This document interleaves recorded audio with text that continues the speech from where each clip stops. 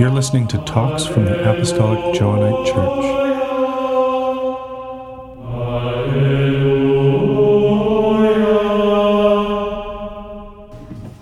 Okay, so I guess we're doing an impromptu Q&A type of thing. So works for me. Questions.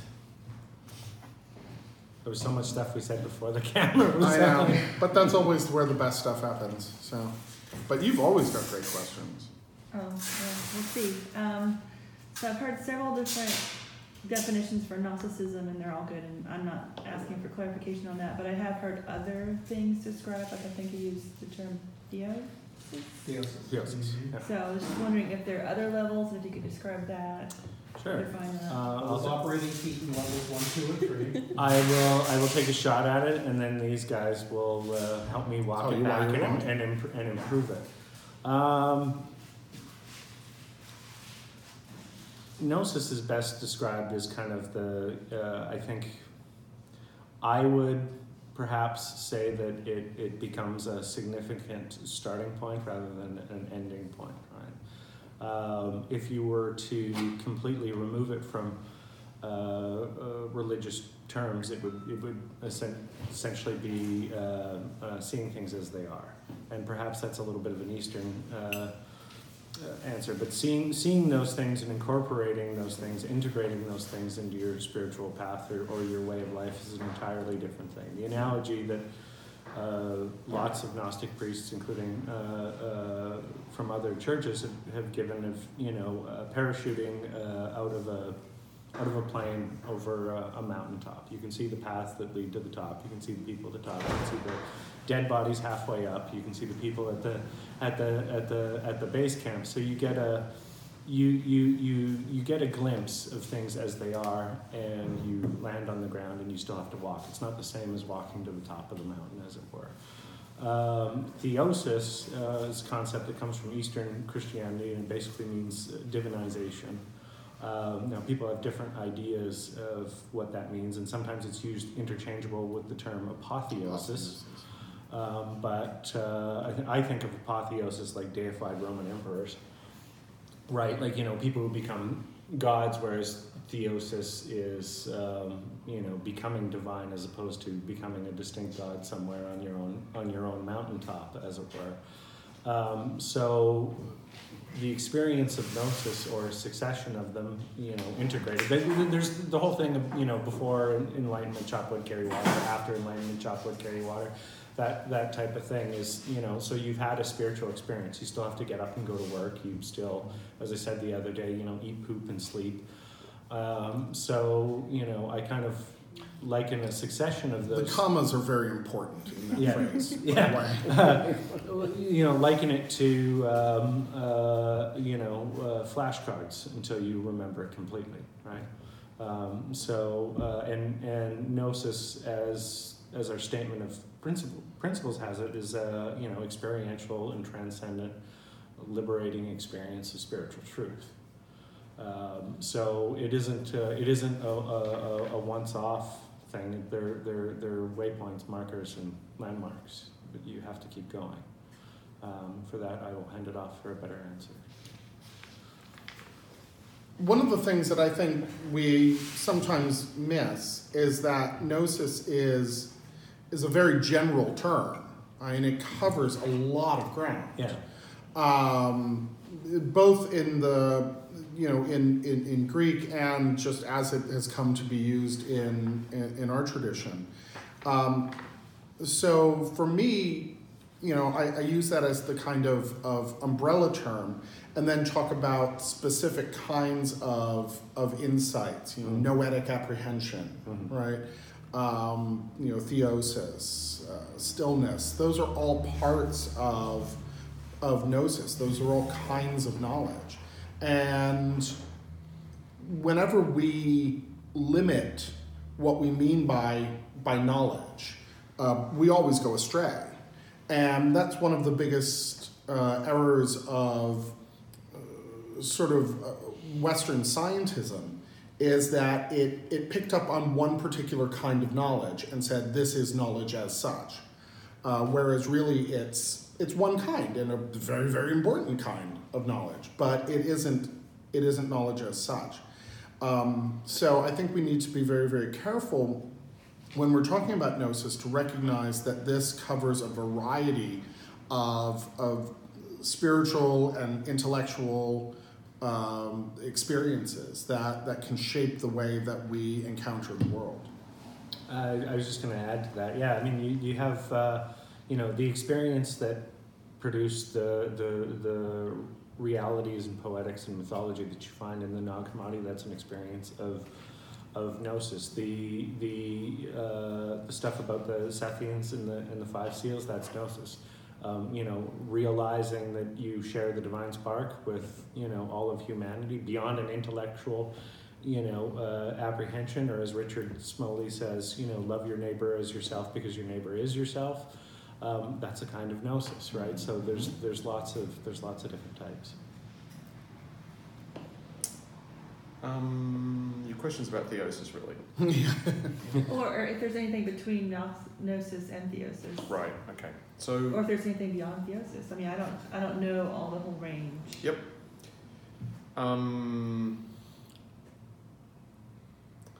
The way the word Gnosis is generally used is necessarily vague because, to some extent, or to a great extent, I think the territory of spiritual life is disclosed by the methodology you use to access spiritual life. So if you're a Theravadan Buddhist practicing within the Burmese tradition, there is a specific practice that you undertake, or a specific set of practices you undertake, and in the conduct of that practice there are very specific stages which a trained teacher can identify and guide you from one stage to the next. Those stages have very specific names and they're incredibly clear. If you're a hesychast in a monastery on Mount Athos, then the practice of hesychasm undergoes very specific stages for which there's a very large literature and it has very specific names in it. Trained spiritual director is able to guide you through those very specific stages. Mostly in these conversations, we're not talking about a very specific practice tradition with a long history with very specific names and stages. There are practice traditions and they have a great deal of specificity about them, but by necessity, when we're talking in general terms about the spiritual journey, then the specificity of the stages and exactly what terms mean is going to be fairly broad, right? The specificity is not there. So what his eminence is just pointing to in his last comment is that when, if you're reading a Sethian text like the Secret Book of John, it's quite likely, as Father Tony pointed to the other day, that you're talking about, it's a text that comes from a community of people who undertook a fairly specific set of practices. I don't think they actually use the word Gnosis, do they? I wasn't listening at all. Sethians, do they use the does word Apocrypha Gnosis? of John use the word Gnosis at all? I don't think it does. It might, but it would be translated in most editions. Into Coptic, so. In English. And it might just be used in a very general sense. Regardless, right? So any text from the Nag Hammadi that uses the term Gnosis is probably coming from a community of people that undertook specific practices and possibly meant something quite precise by it. So we're using that term in the wake of all that and an inability to understand, like we don't have access to those communities, we don't have access to those systems of practice. We're using it in the wake of medieval Gnostic movements like the Cathars and the Bogomils and the Paulicians and whatever. We're using it in the wake of the 18th century revival. We're using it in the wake of Blavatsky and the Theosophical Society. We're using it in the wake of the last 30 years of the New Age movement. And countless people pick up the term Gnosis and use it to mean something vague but specific enough, right? So it winds up not really being a technical term. It winds up meaning spiritual knowledge. And I guess from usage, because some people use it to mean an event. You have Gnosis, that means something like Satori and Zen, or a Kensho experience or something like that. Yeah. Well, people use it in two different ways, Yeah, I right? guess So so, they use fair it to enough. mean like the mind-blowing moment of awakening, which fundamentally transforms you and leaves you different sometimes. And sometimes we often use it to mean one of them, you used the analogy before of kind of multiple experiences, and, Yeah. and one by one they kind of begin to sort of blow the mind and heart open, but not as a one-off experience, as a progression of experiences. We sometimes use it We all with an use object. it slightly different ways. Sorry? We sometimes use it with an object, a gnosis of. Of something, yeah. Yeah. So,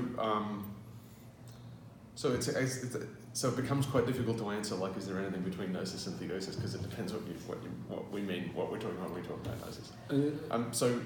So that's just the legacy of of the history that we've entangled ourselves with. There isn't really a precise way to use it, and people kind of spot redefine it in multiple ways. To come back to theosis. Because that is a reasonably technical term that sits within a fairly specific system of practice, although, also 1,000 years long in its own highways and byways. People often observe that the three phases of the Roman mystical, the Western Church mystical system of purification, illumination, and union, parallel Therapia, Theoria, and Theosis in the East, and Theosis is the third of those three stages, and that's probably not inaccurate, and these are very loose categorizations, but they roughly work. So Therapia is where we get the word therapy. It means healing, and that's interesting to parallel with the Catholic term purification. You think of purification as kind of removing grime and dirt, but you can also think of purification as having mined an ore and then smelting the ore in order to remove the pure metal. So there's a kind of a healing of the pure metal in a way, so that it's useful to think of purification in that way. So that's the first, in that sort of classic three-stage system. That first stage is having embarked upon whatever path of practice that you're taking up, there's some refinement that happens within your being where you begin to drop out adverse habits, let's say, or adverse kind of practices.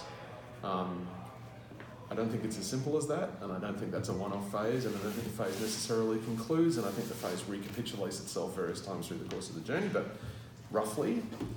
The second phase, which in the West is called illumination, in the East is called theoria. Theoria means illumination, so that's fine. That's where we get the word theory from. And that's actually not a bad parallel to a lot of what people talk about when they talk about gnosis. Because what characterizes that stage is illuminative experiences, and in some traditions, that's an intellectual illumination where things become clear. In other traditions, those are visionary experiences where you receive visions of the uncreated light or encounters with divine entities or whatever. And that's a preparation for theosis. And what's characteristic of the shift from theoria to theosis, or from illumination to union, is the dropping away of illuminative experiences and dropping into darkness. So the soul moves through what St. John of the Cross legendarily called the dark night of the soul, and the attachment to the self begins to drop, and the sense of self. You're saying that's in between? Between theoria and theosis, classically. Some people talk about a dark night of the flesh between therapia and theoria. I've never heard that. Well, there's also in Quelling of the Passions, apatheia, and Nepsis, watchfulness. Yeah. There's a couple other bits in there. Well, do you want to? Well, let me finish my bit off, and then maybe you insert the. other stuff. Yeah, I just can't I'm remember talking where they very go. Right. That's, I mean, watchfulness is that's back at the beginning. it's a right? base. Yeah, it's part of what you do. Yeah. Right. But again, like the specificities around all this stuff and exactly what happens when and precisely where depends really exquisitely on, like, are you practicing centering prayer, or are you, like, we talk about hesychasm as though we talk about hesychasm very, very loosely, but it's a 1,000-year-old tradition. And there are specific teachers within the Hesychast tradition, and they will tell you, one teacher will tell you to very definitely never ever do this thing that another teacher tells you that you must make a core part of your practice, and welcome to the diversity of long spiritual traditions. Theosis is the gradual loss of attachment to self, and the gradual kind of fixation of the attention on God, which doesn't mean you stop. I mean, people in that state, many of the deeper saints in the church hit that point, and it's not, union isn't like, sitting on the top of a mountain and gazing into the eye of God. It's a kind of a de-resing of the fixation with the self in favour of fixation with divinity, which then is a normal pouring of the self into service, but in a selfless kind of a way. So lots of us undertake service at various times in life, and as you move through life, you start to realise that a lot of what you're doing is playing out your egoic needs in the path of service, and what gradually shifts and transforms in that process is that it becomes less about you and more about what appears to be needed, I guess. Some people conjecture that there are stages beyond theosis. So Meister Eckhart talks about indistinct union. So just remembering the parallel in the West to the term theosis is union in the West. So Catholic mystics are very, very strict. St. Bernard of Clairvaux is very strict on that while the self comes into union with God, the self is always distinct from God, and that it's always a relationship, that there's never a loss of self into God or a fundamental union of God and self, and that language has parallels in the East. Meister Eckhart has this term indistinct union, where without ever quite overcoming the separateness, that there's still a blurring between the divine and the human.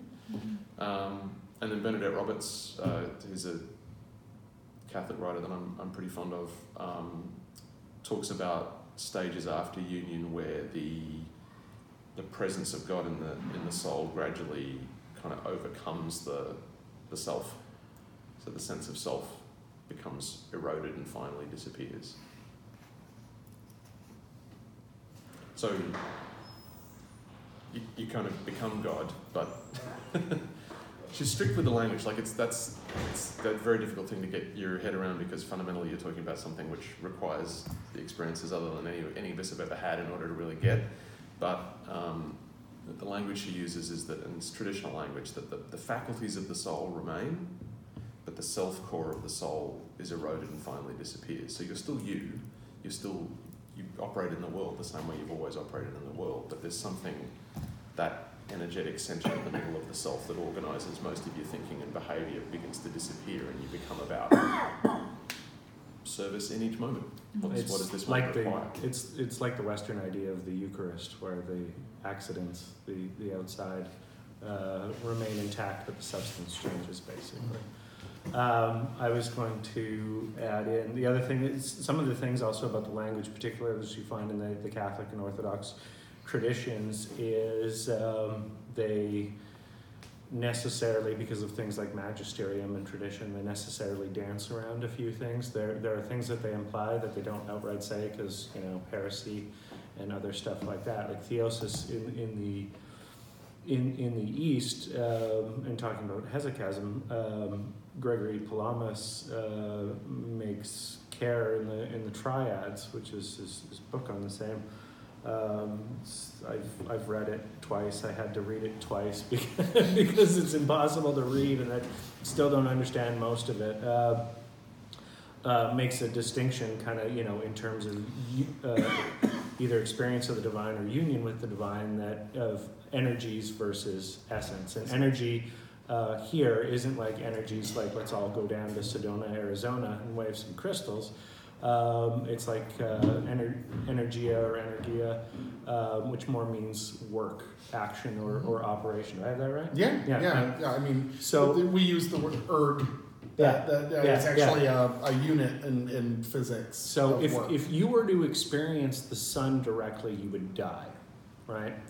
However, you can know the sun experientially from the sunlight on your face. You can feel its warmth. You can experience the sun, so you know the sun by its interaction with the world and yourself, but you can't know it directly because you'd be zapped. So essentially, these monks who achieve theosis and glow in the dark, as the running joke goes, is that they are experiencing God's energies in that fashion versus the essence, and that the essence of God is unknowable because no one can see God and live, as it's said, right? So they make that kind of distinction, and Gregory Palamas was at one point, I don't know, either exiled or in heresy or had fallen out, and was rehabilitated and made a saint. A lot of this stuff came out of his vigorous debates with a philosopher of the day by the name of Barlaam of Calabria, and that's where he made the distinction between energies and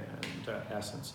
So there is a little bit of kind of policing the tradition or the boundaries to make sure that they don't fall into heresy, as it were. The other thing I was going to mention on the process between Gnosis and Theosis is that some people describe Gnosis as a process of acquaintanceship. A good example from one of John Michael Greer's books talks about the difference between knowing versus knowing about. I know math, I know mathematics, or I know architecture versus I know Tony Sylvia. The I know Tony Sylvia is a relational thing, right? There's a certain kind of knowledge that comes about, to continue the example from Greer, that a shoemaker has with the leather, stuff that comes over time, and experiential things that can't necessarily be put down on paper, an experiential relationship, much in the same way where you have a relationship with family or friends in a way that you can't turn them into a checklist of things to know. There are instinctual things that come with that. So I can make propositional statements about them. Yeah. Right. I can say, well, they're this tall and their hair is this color and they're carrying this and they're wearing that. And if our purpose is to pick them up at the train station, well, that's fine. That's enough. That's all we need. That's the only kind of knowledge we need. But if we're going to talk about what it means to know a person, that's a fundamentally different kind of knowing. Yeah. Well, it's like the Buddhist exercise of, who are you, right? It's like, well, my name's Sean McCann, I'm 5'9"-ish, Yep. and 41, it's like, okay, well, you've told me your age, your name and all this stuff, but who are you? Like, you talk about, not the actual thing. Yeah, and the actual thing is relational. So I would say in a more loosey-goosey, vague fashion, the distance between the two is a relational thing and a deepening of that as well. For me, I don't think we can talk about theosis without talking about Athanasius of Alexandria. Oh, yes. Very famous, pronouncement that on the incarnation of the Word. Yeah, that God became human so that humans might become God. And this theopoiesis, right? This making divine. Is ultimately the whole point of the incarnation, is to afford us a possibility of transformative experience that reunites us and reintegrates us with the divine person. And that's made possible by, not in any sort of vicarious atonement sense, but by the real presence of Christ in the world. And so for me, this is immediately tied up with the mysteries of the Eucharist and liturgical practice. And that's why I'm always sort of a little struck when people talk about going to Mass or going to the liturgy as if it were almost an ancillary thing, right? Oh, it's this thing that we do. Right, and so every Sunday or once a month or whatever, we do the liturgy, without realizing that that's where the work happens. That is part of theosis. That the celebration of the Eucharist in particular is this moment at which the theophantic event makes possible theopoiesis. It's a little bit like matches and candles, right? I mean, you can strike some flint out in the wild, but kind of, like begets like after a fashion. The liturgy doesn't, create the experience. It creates the space where the experience can occur. There was another point that I was gonna, but I haven't had enough coffee today. There was a point I was gonna make in what you said, and now I can't remember what it was. Does that get close to your question? Oh, yes. Okay, good. Should we just keep talking about theosis and theophany and apotheosis? All those wonderful words. It stops being a Q&A and just becomes a panel of remember what I was going to say. Okay. So, in the whole Johannite early community thing, which I dig into in my Johannite lecture from Sydney, we take it and we stretch it out much longer. So I'm not going to say that this is the small O Orthodox position, but the greatest sacrifice, the greatest thing in the life of Jesus isn't so much the crucifixion as it is the incarnation itself. As one of our first crucifixion, exactly, on the cross of space and time. And it's the sacrifice of the divine into the limitations of matter, and when that touches the world, and by the world I guess I mean the cosmos, it unlocks essentially the possibility, or makes possible or makes real the ability for everything to be elevated to that level. That's and yet I would want to be a little bit careful about this, because I think the scholastic notion that entry into matter is necessarily just a diminution, is just a sacrifice, misses an important point, that the incarnation is also transformative of divinity. Yeah. And that being incarnated is not just, oh, I took the ghost and I stuck it in the machine and now it's imprisoned and now it can't do the things that it could do if it didn't have a body. That very Platonic notion of the soul, where the soul is just sort of trapped in the tomb, right? The soma sema thing that we've been playing on this whole weekend. But rather that in and through the lived experience of the human body, the soul is transformed in a fundamental divinizing way. That there is something that divinity acquires, I won't say gained, but acquires through incarnation, and that transformation is a positive one. Yeah. So I think we've got to be very, very careful not to fall into that particular metaphysical trap. I would say, you have in the mythology around Sophia the idea that she seeds the divine spark into, humanity individually. I would take the incarnation and say that's the process writ across the entire of the universe. That's that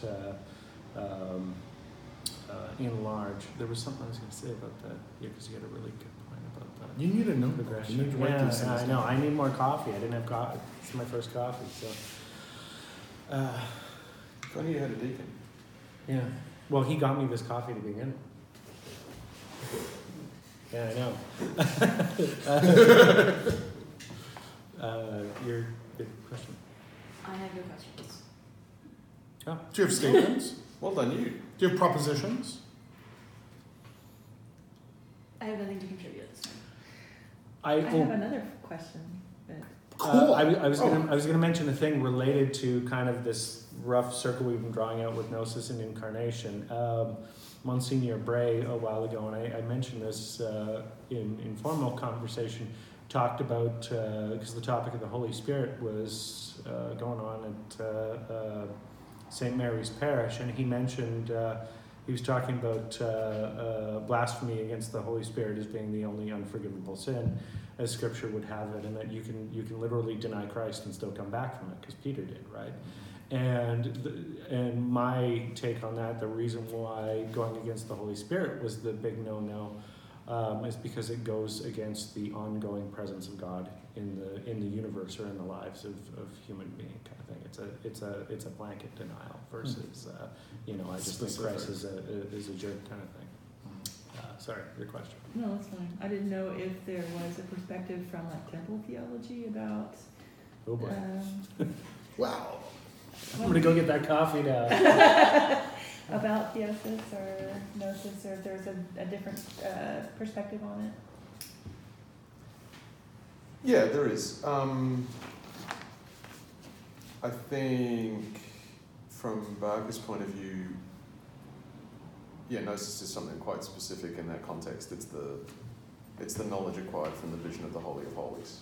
Mm. So when someone, a lot of this stuff that gets called apocryphal, that Barker labels temple talk, so a lot of the visionary stuff in Enoch, Ezekiel's visions, a lot of the stuff that's in Revelations, that's gnosis, because what's being written is someone's vision gazing into the Holy of Holies, gazing into day one of the whole of the cosmos in union with the divine, and then what they see. So that's gnosis. And those things are written experiences, but the deeper sense of it is that the person that has those visions is participating in this ongoing vision of a cosmos unified.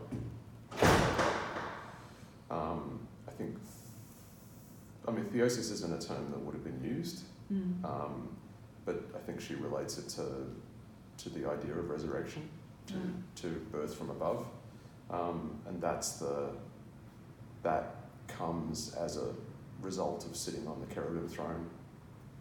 Because the high priest sits on the cherubim throne and is anointed and becomes the king and becomes the high priest. So the trick from, like in First Temple language, that happens to the king, right? Hand wave 700 years. By the time we get to the first century, we're talking about that as being an experience that's shared by mystics and regular people, and so we're talking about the.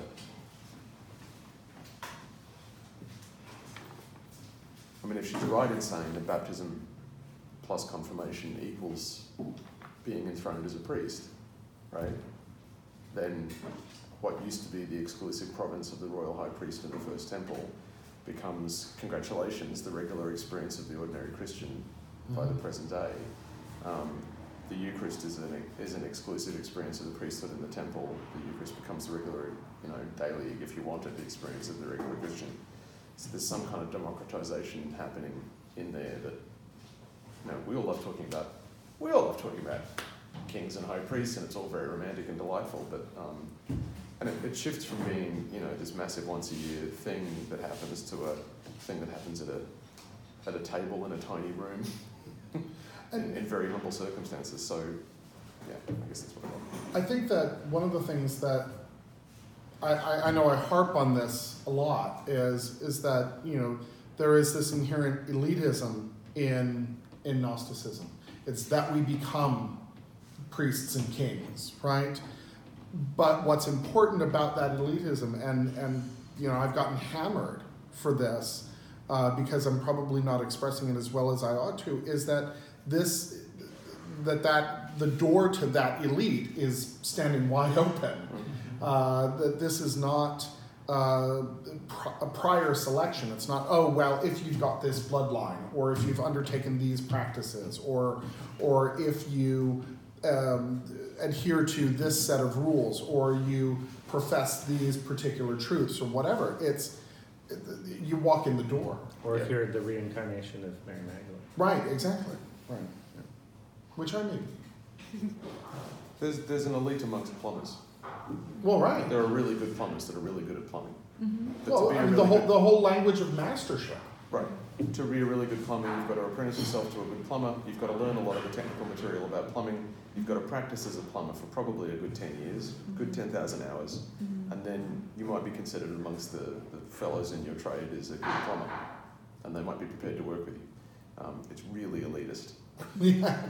It's really elitist. But And spectacularly democratic. you are welcome. You are welcome as a plumber. I have a question about Therapia, Theoria, and Theosis. And I'm thinking about the constellation of philosophy. I believe she has a pi at the bottom of her dress and a theta at the top, so praxis, and then a ladder to Theoria. Right. Where does praxis fit in to purification, illumination, and union, or Therapia, Theoria, and Theosis? I would say that first of all, any kind of catharsis, of purification, has got to also be a praxis. And so I think that praxis is shot through, but it shows itself most manifestly at the beginning. And I think that what happens is it's harder to see the role that praxis plays in those second and third stages if you're standing outside of them. If you are undergoing them, it is inherently practical. There's no avoiding practice there. So I think that this all will ultimately turn on pragma, on things. I don't think we can get away from the, to use the absolutely horrible word, the thinginess of what we are doing, because it's always acting upon the body, it's acting upon the world, it's acting upon relations with objects and living things, and it's gestation and digestion and all of these things. And these are about pragma. These are about things. And so I think when we're looking at that first stage of purification, of catharsin or whatever we want to call it, the pragmatic is at the core, but it doesn't go away. It never stops. So for me, this is always about practice, and that's why the liturgical is so important for me, right? And why the Eucharistic is so important, because the celebration of the Eucharist is the coming into pragma of spiritual essence. That it becomes a thing. I can hold it in my hand. I can put it into my mouth. I can taste it. I can feel it. And I think that is vitally important. It's very different. The act of the institution of the Eucharist is very different from Pentecost, right? Pentecost is a giving over of the Spirit, right? The Eucharist is a giving of a thing, not of an object. And those two are not opposed to one another. It's a similar process, but it takes these two very, very different forms. And so I think that always remembering that there is a praxis involved is vitally, vitally important. And I'm more interested in sharing a praxis with a community than I am with sharing some propositional creed or some set of beliefs. I think what makes, especially the Apostolic Johannite Church, a community is not that we all think the same, because Lord knows we don't, but that we have a kind of relationship to things that is shared in a very concrete sort of way. Thank you. Sorry, I missed the beginning of this, so maybe you could address this, but what you said just sparked a question. But don't we have to have a shared understanding of a theology in order for the praxis to be effective? I think on a fundamental level, on a baseline level, for sure, and you know, so there has to be this. God, what's the word that Aristotle uses for unanimity, or it's sometimes translated as concord? God, it's escaping me for the moment. Homonoia. Homonoia is an interesting sort of concept because it's sometimes used in, for example, Aristotle's political writings as just shared political beliefs, right? But then in the Nicomachean Ethics in particular, he begins to think of it in terms of this relationship between friends that allows them to have a single heart, which is why I love the translation of homonoia as concord, right? Of a shared heart. Those are deeply practical sorts of things. It's not just about agreement on principles, but at the same time there has to be that fundamental agreement. We have to at least be speaking the same language. Homonoia sounds like... I'm sorry? Homonoia sounds like the mind that is shared between... Yeah, it's literally, the Trinity. Yeah.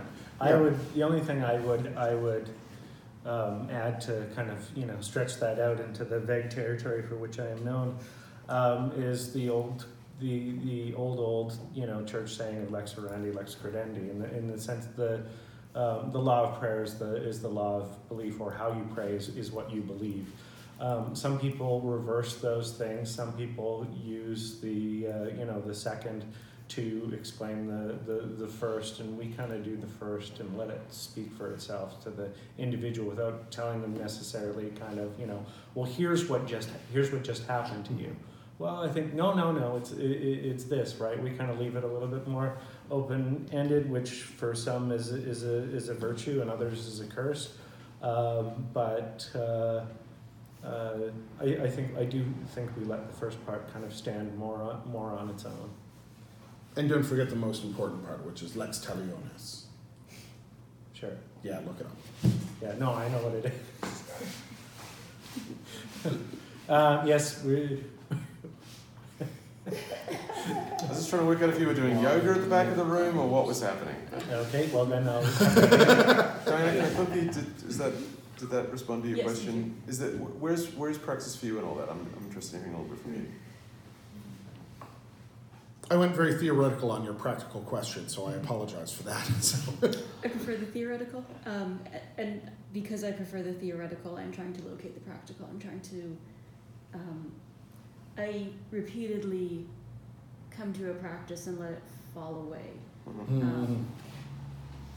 It's easier for me to develop theory and to develop an understanding of a subject than it is to get into the nitty-gritty and do a thing and do a practice and say a prayer. You and pretty much everybody else, sister. So, yeah. I mean, I think we all struggle with that, and I think that is I know for me, maybe I'm just projecting my own experience, which is so much like what I'm hearing from you, where sitting and thinking about these things, that's what I do for a living. Actually, engaging in prayer or engaging in a practice, It's not as much fun for me. No, it's definitely not enough fun. It probably is. And I mean, I have my barriers that I'm trying to address. And finding a way through practice to address the barriers to practice is maybe kind of what I'm looking for. It's a short, hopefully a small way in to a larger union. I look forward to hearing from you during Centering Prayer for Gnostics later today. For sure, yeah. Before because we're on the tail end, because we want to get it set up for the next thing, was there any other questions? I guess I find myself thinking about the in all this in the apparent lack of consistency between what is supposed to be happening, say in a liturgical situation, and what is actually happening.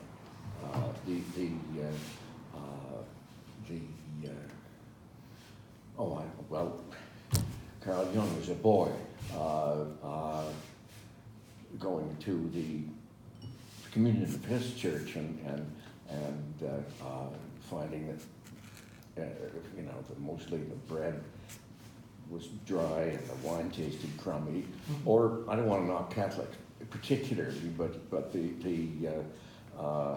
Catholic priest, celebrating the Eucharist, and then apparently, and I don't know that Catholics are any worse than anybody, but apparently in some cases, going off and violating the altar boy, or one of the challenges of any kind of spiritual life is making those spiritual insights real, making them play out in the world, and I think that there's always a challenge to us to live as we walk, and again, speaking only for myself here, that's a constant challenge.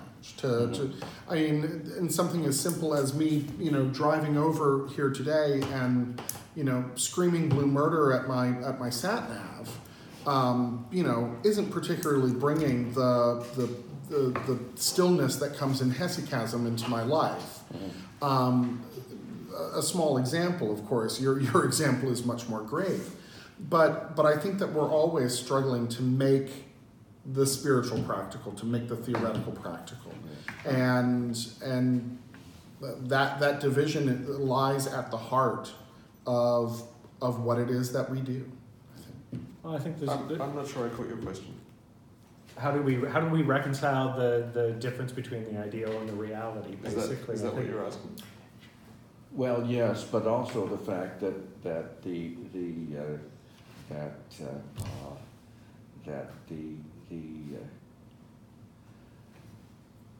reality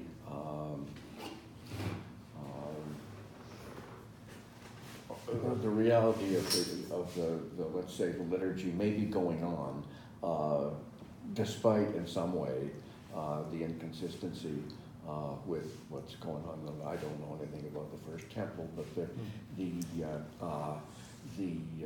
say the priest was sitting in the womb of the goddess and so on and so on.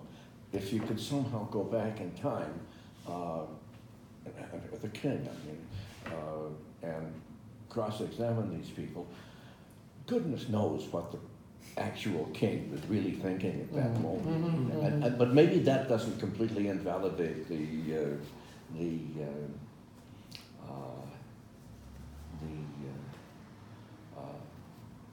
liturgical thing. What's the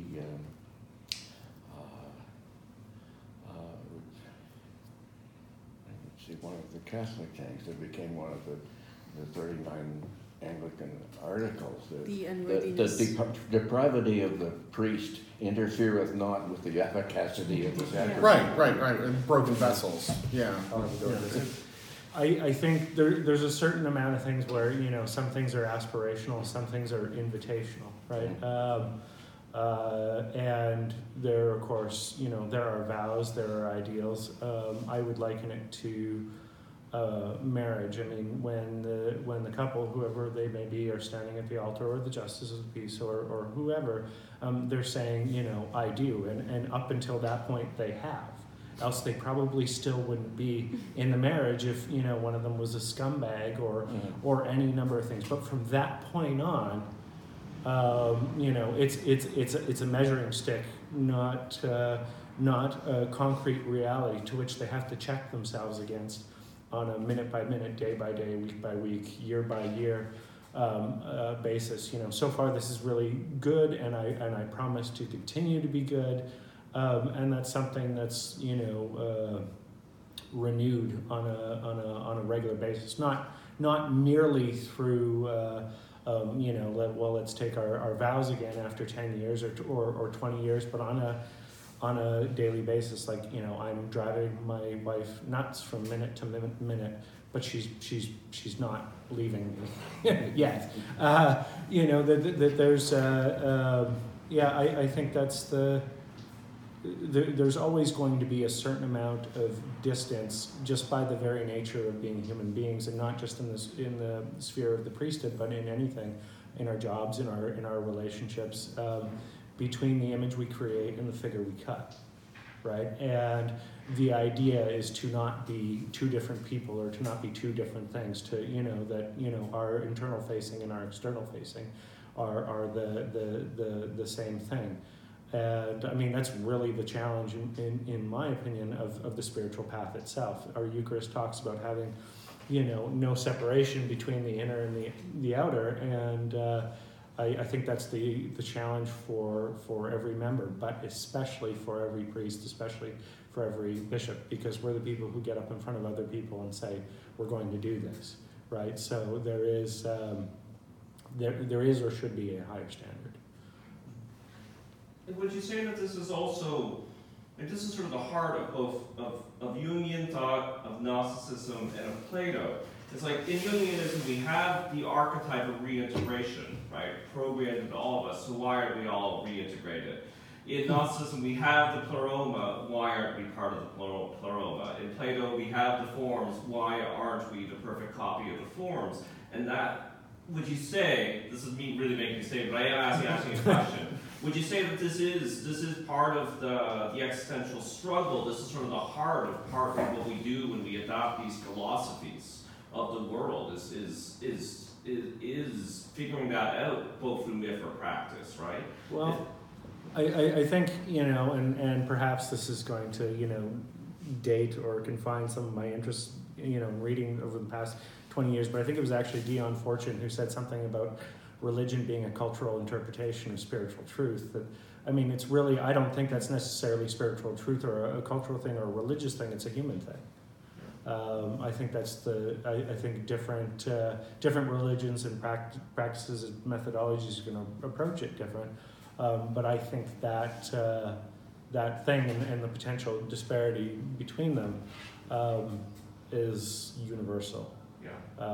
And I know it's universally true of leadership, whether in a church like ours or the Roman Catholic Church, Eastern Orthodox Church, political leadership, right? I mean, you flip open a page anywhere and you're going to see examples of it. And this isn't a case of everybody's guilty, so no one's to blame, right? There is. If anything, this should motivate us to get better at what we do to bridge that gap better, because we've got so many examples, right? There's a Latin saying that says, "Why are you laughing? Change the name and the joke's on you." Right? I can't remember what the Latin is. So I think I don't think we should confine ourselves to whistling past the graveyard. Right? I think we can look at these things internally, whether they be small things, small peccadillos, mistakes we make, and the fact that most of us are hypocrites by nature of being human beings. We should take all those things as signposts, landmarks, watchwords, however you want to have it, and use them to triangulate ourselves into the right spot, I guess, as it were. Yeah, I think that's a really good ending point. I thought that was really summed that up well. Wink. Okay. Thank you guys for all of your questions.